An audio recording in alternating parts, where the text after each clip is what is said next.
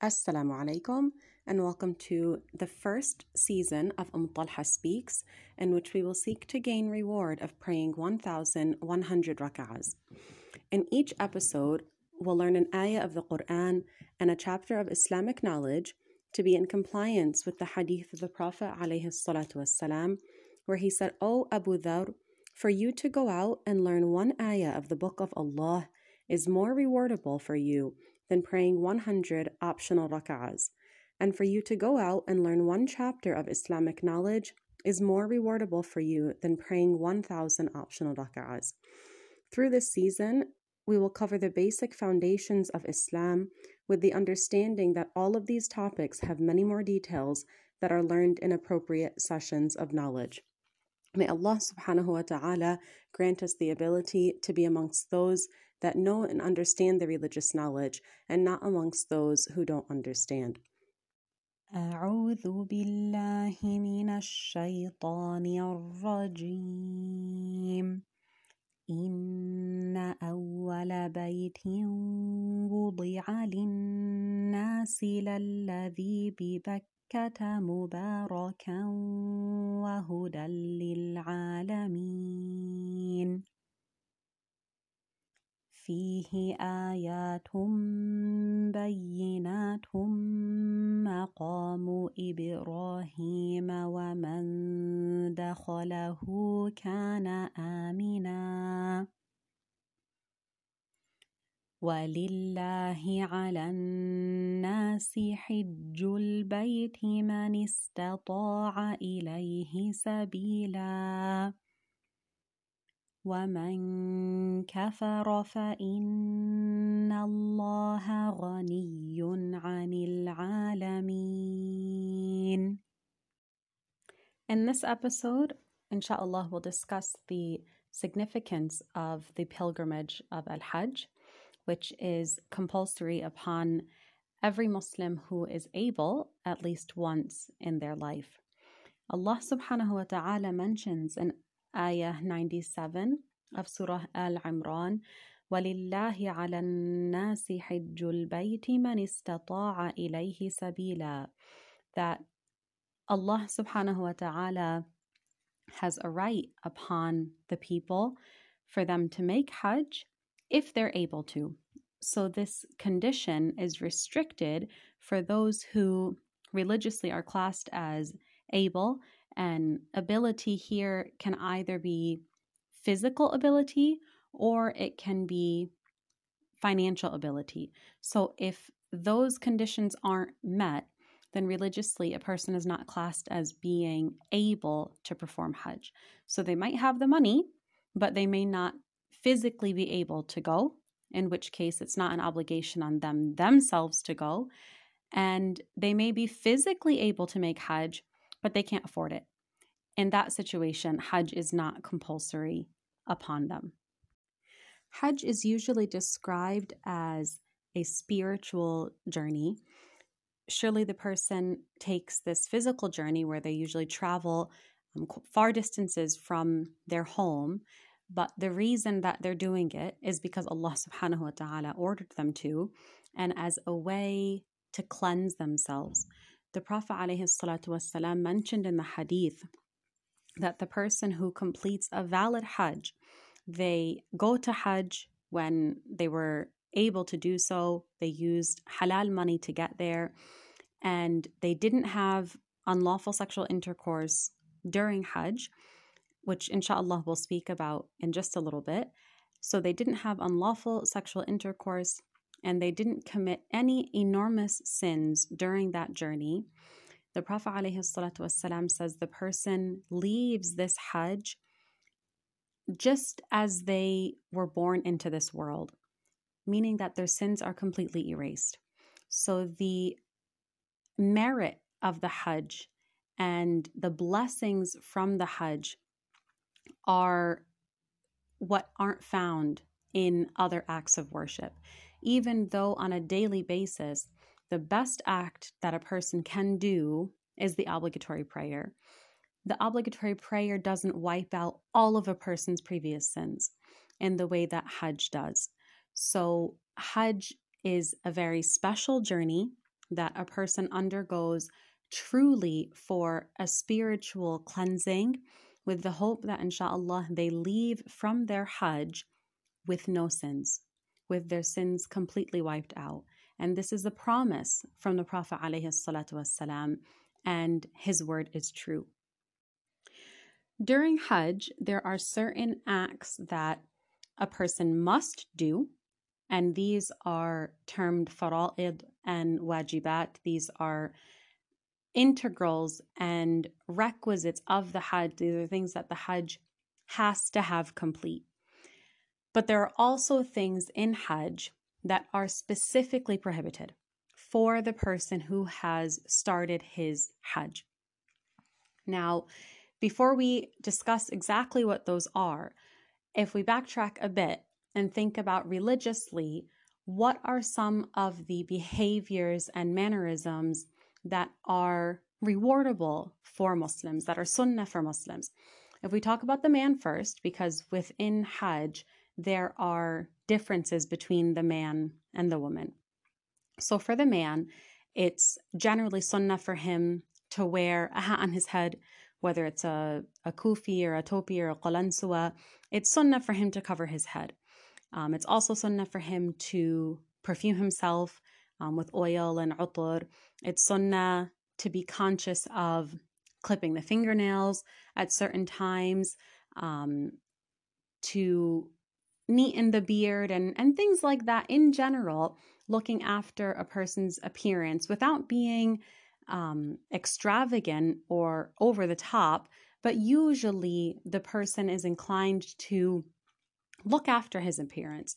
And in terms of the woman, if we talk about usually what is better for the woman to do, from a religious perspective, it's better for her to cover her face, to wear a niqab, obviously out of seeking the reward of Allah subhanahu wa ta'ala. It's better for her religiously to cover her hands, so to wear gloves. These are generally things that for the woman from a religious perspective, these are things that are better for her. In Hajj, Allah subhanahu wa ta'ala specifically prohibits these matters. The Hajj journey is for a person to drop what they're normally focused on in this world, completely drop it. It's haram for the man to cover his head during Hajj. It's haram to wear perfume during Hajj. It's haram for the man to wear clothes that are like regular clothes, a t-shirt and pants and jeans and a jubbah, an abaya, a thobe, any of these things that normally it's good for the man to wear. In Hajj, everybody wears the same two pieces of clothes in a way that you cannot differentiate between the king of a country, the president of a country, and a person who's cleaning the masjid. Everybody at the time of Hajj looks the same. And everybody is there for the same reason, for the expiation of the sins that they know they carry. So when a person really reflects on the journey that they take in Hajj, they're doing all of these things and they're leaving out all of what naturally comes to a human to take care of their appearance and worry about how they look and are people going to want to come near them. And each person has come to Hajj with the knowledge of their own sins, and they have come solely for the expiation of those sins, believing the hadith of the Prophet ﷺ, that if the person truly exits from this act of worship, doing it in a proper way, that Allah subhanahu wa ta'ala will forgive all of his sins. So at that point, with that level of honesty to oneself and that level of sincerity, it doesn't matter what a person's job is. It doesn't matter which country a person's from. It doesn't matter how many cars a person has in their driveway or how many zeros are at the end of their bank account, because each person is there admitting to Allah subhanahu wa ta'ala that they have sins and that He truly is the only one who can forgive those sins. So each Muslim goes and begs Allah with no other concern in the world for forgiveness and for expiation of their sins. Before discussing exactly how Hajj is performed, it's important to understand that Mecca, where Hajj is performed, has had significance in history since the time of Prophet Adam alayhi salam. So Prophet Adam was the first to build the Kaaba, and Allah subhanahu wa ta'ala mentions in the Quran that the first place that was built for the worship of Allah subhanahu wa ta'ala was the Kaaba, and this was built by Prophet Adam. But throughout history, the Kaaba has been destroyed and rebuilt and destroyed and rebuilt. So we find in many of the different stories of the various prophets that there's discussion about Mecca, there's discussion about the Kaaba, because it has always been significant. It has always been important throughout mankind, throughout history, with various different prophets. So when we go through and discuss the different actions of Hajj, we'll talk about them in the order that they actually happen in Hajj, but the stories from history that they relate to or that they replicate aren't necessarily in chronological order. So inshallah, once we go through and clarify that, it'll become a bit clearer. But first, it's important to understand that the Kaaba, where Hajj is performed, Mecca, where Hajj is performed, this is the holiest land on the earth. And Allah subhanahu wa ta'ala has blessed this land. The prophets, many prophets have been there, lived there, and we know that there are great blessings within Mecca. After a person has decided that they are actually going to embark on this Hajj journey, they make their intention to enter the state of Ihram, to now be in the acts of Hajj and make everything that is haram for them to do during the time of Hajj haram for them.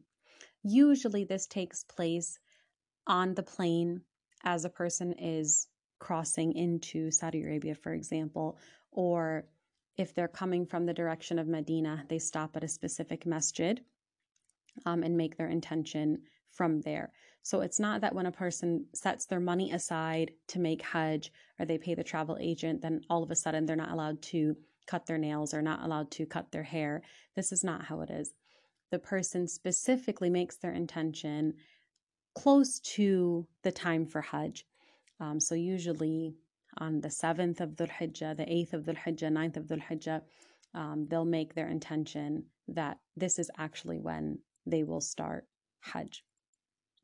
And usually the way that it happens is that the person will come from the airport. Most people will land in Jeddah in Saudi Arabia, and they will have already entered into the state of Ihram, either at their transit, in their layover, or on the plane. So they'll be already wearing their clothes for Hajj, and they'll go directly to the Kaaba. They'll go directly to the Kaaba and make tawaf. This is called tawaf al-qudum. This is their first sunnah tawaf that they do out of respect for the Kaaba.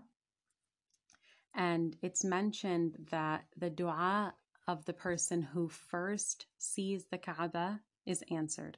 So it's a very emotional time for the person who first sees the Kaaba. And as much as we see pictures and we hear stories, nothing gives the feeling of the person who actually sees the Kaaba for the first time with their own eyes. Usually in that time as well, the person will perform Umrah, which is a lesser pilgrimage, which takes less time, and they're not restricted in which days they're allowed to do it. So they'll usually do that a few days prior to the Hajj actually starting. Now the Hajj starts on the 9th of Dhul Hijjah, which is the day before Eid al-Fitr. And Hajj starts by them going to Arafah. And this is just a vast open land that Muslims must gather on the 9th of Dhul Hijjah, on that day. And this is where the Prophet ﷺ gave what is known as his farewell speech. This was a very important speech that the Prophet ﷺ gave in his last Hajj that he completed. So the people stay at that land of Arafah. So most people will stay right up until Maghrib time and then leave, go from Arafah to a place called Muzdalifah, where they stay the night. And it's recommended to pick up stones in Muzdalifah, and the person would usually take 70 stones. Then they make their way back to Mecca. And now is when they perform the Fard Tawaf, and this is the Tawaf that is actually part of Hajj. So this is to go around the Kaaba 7 times, counterclockwise, with the person's left shoulder facing the Kaaba. And this is always how Tawaf is performed. And it's mentioned actually that when the ark of Prophet Nuh alayhi salam was floating on earth, the ark itself actually went around the Kaaba 7 times. Well, the Kaaba would have been destroyed by that point, but went around that area 7 times. So this has been significant in history, and the Muslims do that. Then immediately once they finish Tawaf, they walk just a few steps to the edge of the Kaaba and perform what is called a sa'i. And this is a specific walk between what used to be 2 mountains. The mountains now have kind of been filled in. The space between the mountains has been filled in, and there's been a lot of building going on around them. But originally, these were 2 mountains, and between them was a valley. And each Muslim needs to go between these 2 mountains 7 times. And this is replicating what Lady Hajar did when Prophet Ibrahim left her with their very young son. And at that time, Mecca was completely barren. There was no people there. There was no water there, nothing. But out of the order of Allah subhanahu wa ta'ala, He left Lady Hajar with their small son Ismail in this desert. And when she ran out of water, she went between these 2 mountains searching for water for her son. And she went 7 times between Al-Safa and Al-Marwa. And when she would get in the middle, if we can imagine, there's a woman with a very young child, no food and no water, desperately looking for any sign of water. But she's alone. So when she gets to the middle of the valley where she can't see anything, she starts to run. Desperate, looking for some sort of salvation. And after completing 7 times, an angel came and struck the ground, and out sprung water. And this is what we know as the well of Zamzam. This wasn't here prior to this incident, but this well still exists now, and water still comes from it, and millions of Muslims drink from it.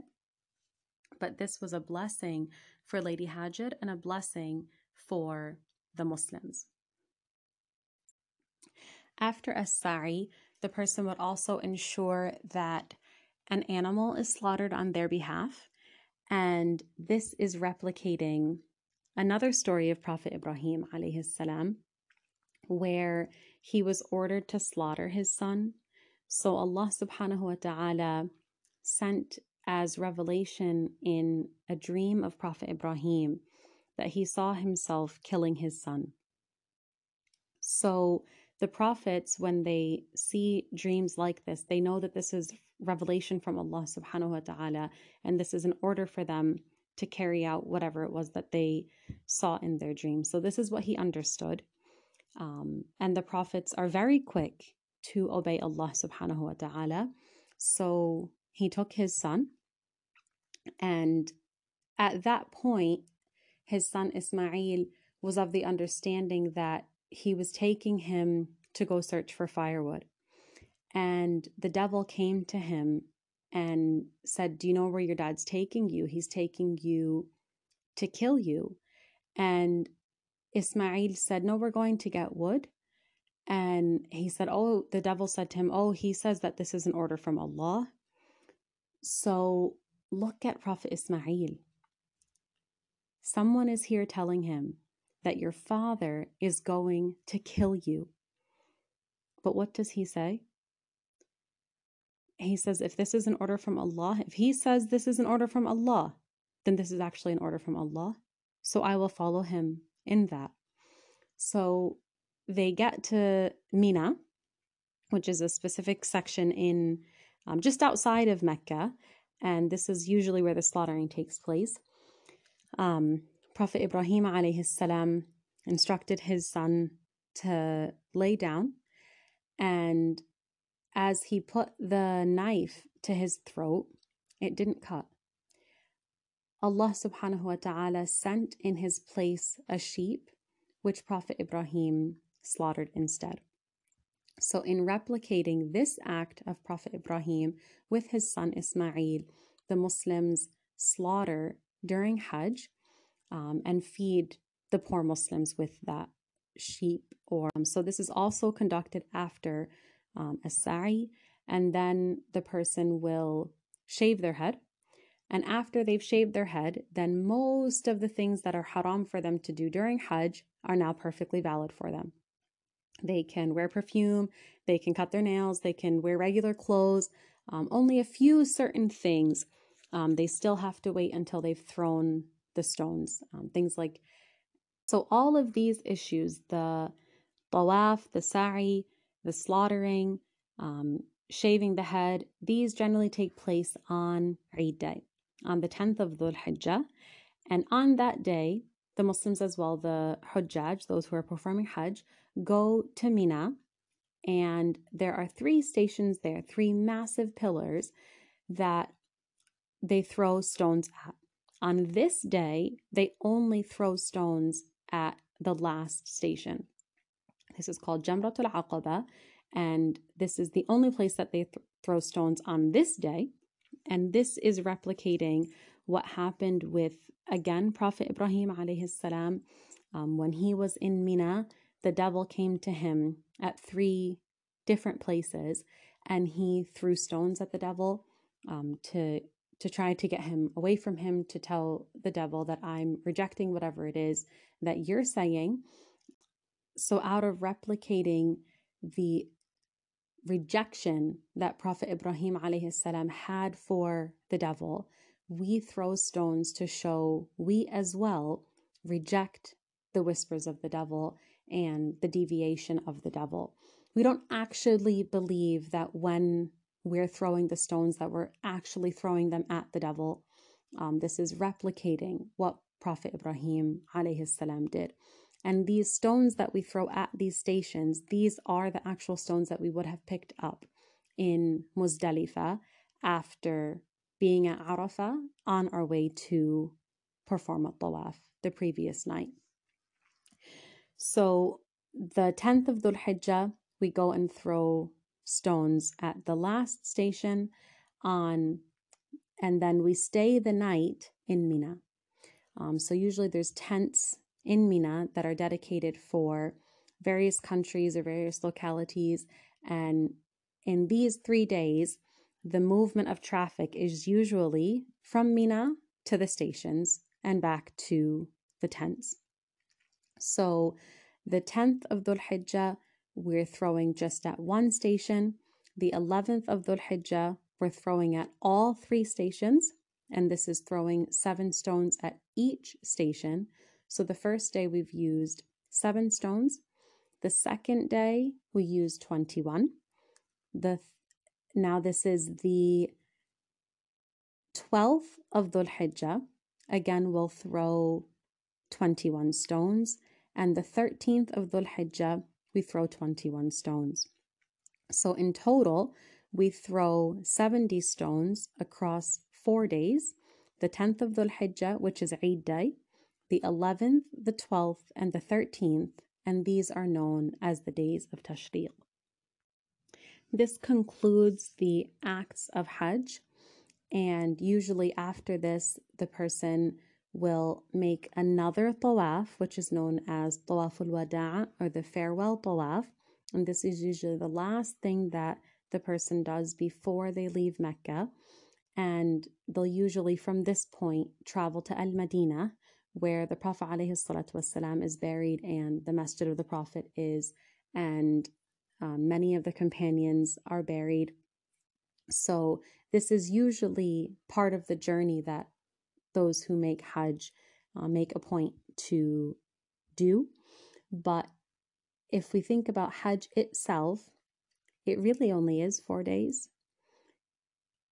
5 at the most, if the person delays their throwing until quite late in the day. But we have the 9th of Dhul Hijjah, which is being at Arafah, the 10th of Dhul Hijjah, which is Eid Day, and that's when we perform tawaf and sa'i and slaughter and cut and shave the head. Then we throw on the 11th, the 12th, and the 13th. So across 5 days is really when all of the acts of Hajj are complete.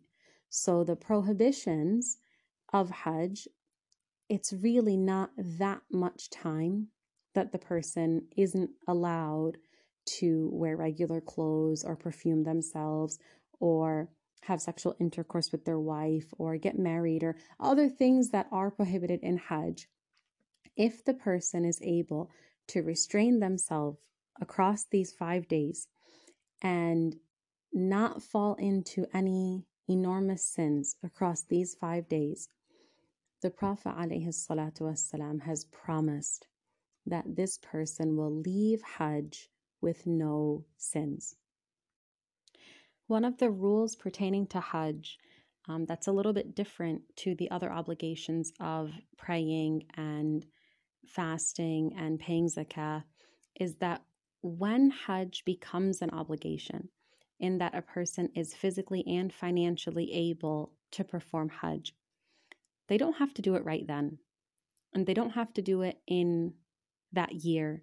They don't even have to do it in the next 2 years or 5 years, as opposed to praying, for example. When praying is an obligation on a person, they have to pray then. They can't wait until that prayer time goes out. They can't wait until the next day. When Ramadan starts and it's an obligation on a person to fast Ramadan, they don't say, okay, well, I'll wait until next Ramadan to do it. They're not allowed to. They have to do it then. But with Hajj, if a person is physically and financially able to do it, they are allowed to delay it. But if they die after being obligated to perform Hajj and they didn't do it, this is sinful for them. And money must be taken from their inheritance to perform Hajj on their behalf.